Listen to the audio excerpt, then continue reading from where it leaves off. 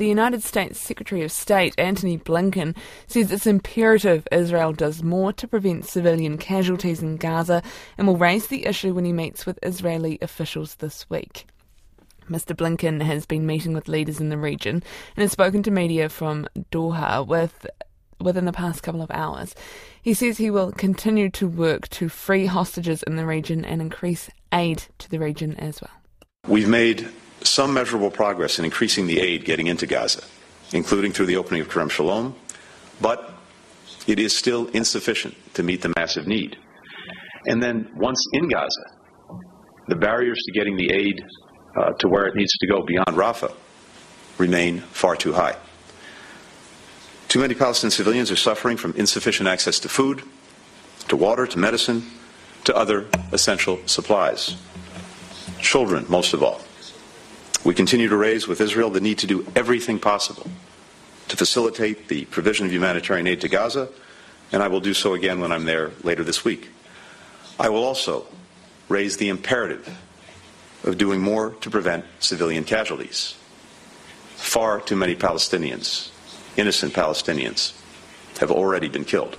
That is the United States Secretary of State Antony Blinken speaking there, and his comments come after 2 freelance journalists in Gaza were killed in a drone strike near Rafah while out reporting.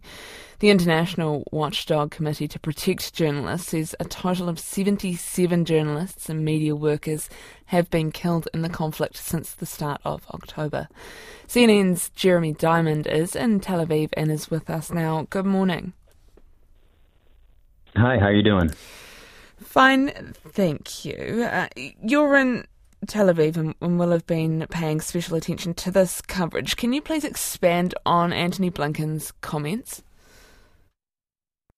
Yeah, well, look, the Secretary of State is on a really, really critical trip at the moment throughout the region, and it comes at a critical time on numerous fronts. Not only are we watching as the war in Gaza appears to be approaching an inflection point amid mounting humanitarian catastrophe inside the Gaza Strip, but also key discussions about what the future, what the next phases of this war of Israel's military campaign inside Gaza actually look like. And of course, beyond that, there is the broader backdrop of escalating regional tensions.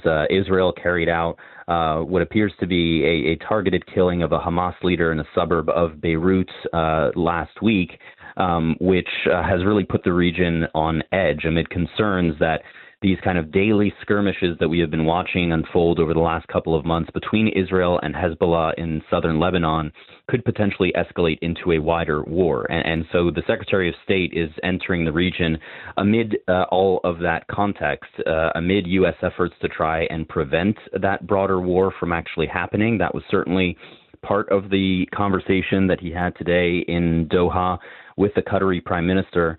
But then, of course, there's also this issue of hostages, which we know the U.S. has been relentlessly involved in, as has the Qatari government, which has served as a key mediator between Israel and Hamas. And so as the Secretary of State is set to arrive in Israel this week, his discussions with Israeli leaders will focus on all of those issues, of course.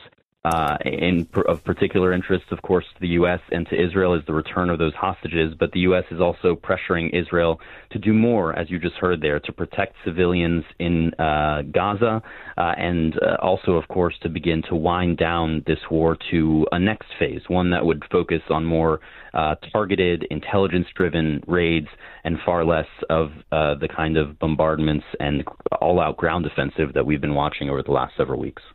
What do you think is at the top of his to-do list? There's quite a lengthy amount of things that he wants to achieve, but what is realistic here?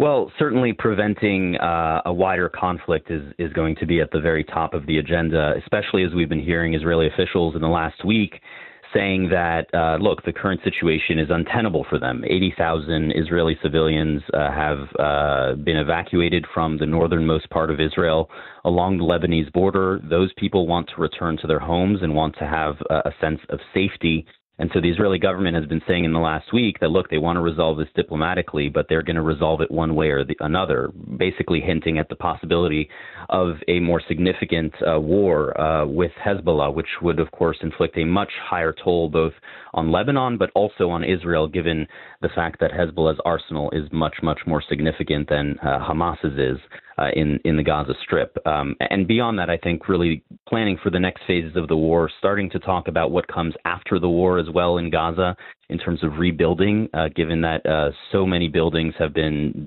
damaged or decimated during this military campaign. And also, of course, talking about the hostages. It's a little tough to rank the issues because so many of those are front of mind, but he will indeed be juggling all of those. Sticking with the increased tension and the potential for spreading conflict, how strong would you say the risk is that this could escalate further and involve more countries?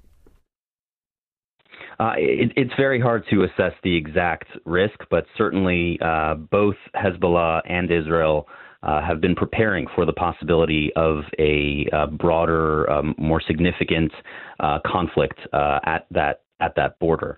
Israel has been preparing its troops in that area. It's moved several divisions of troops to the northern border with Lebanon.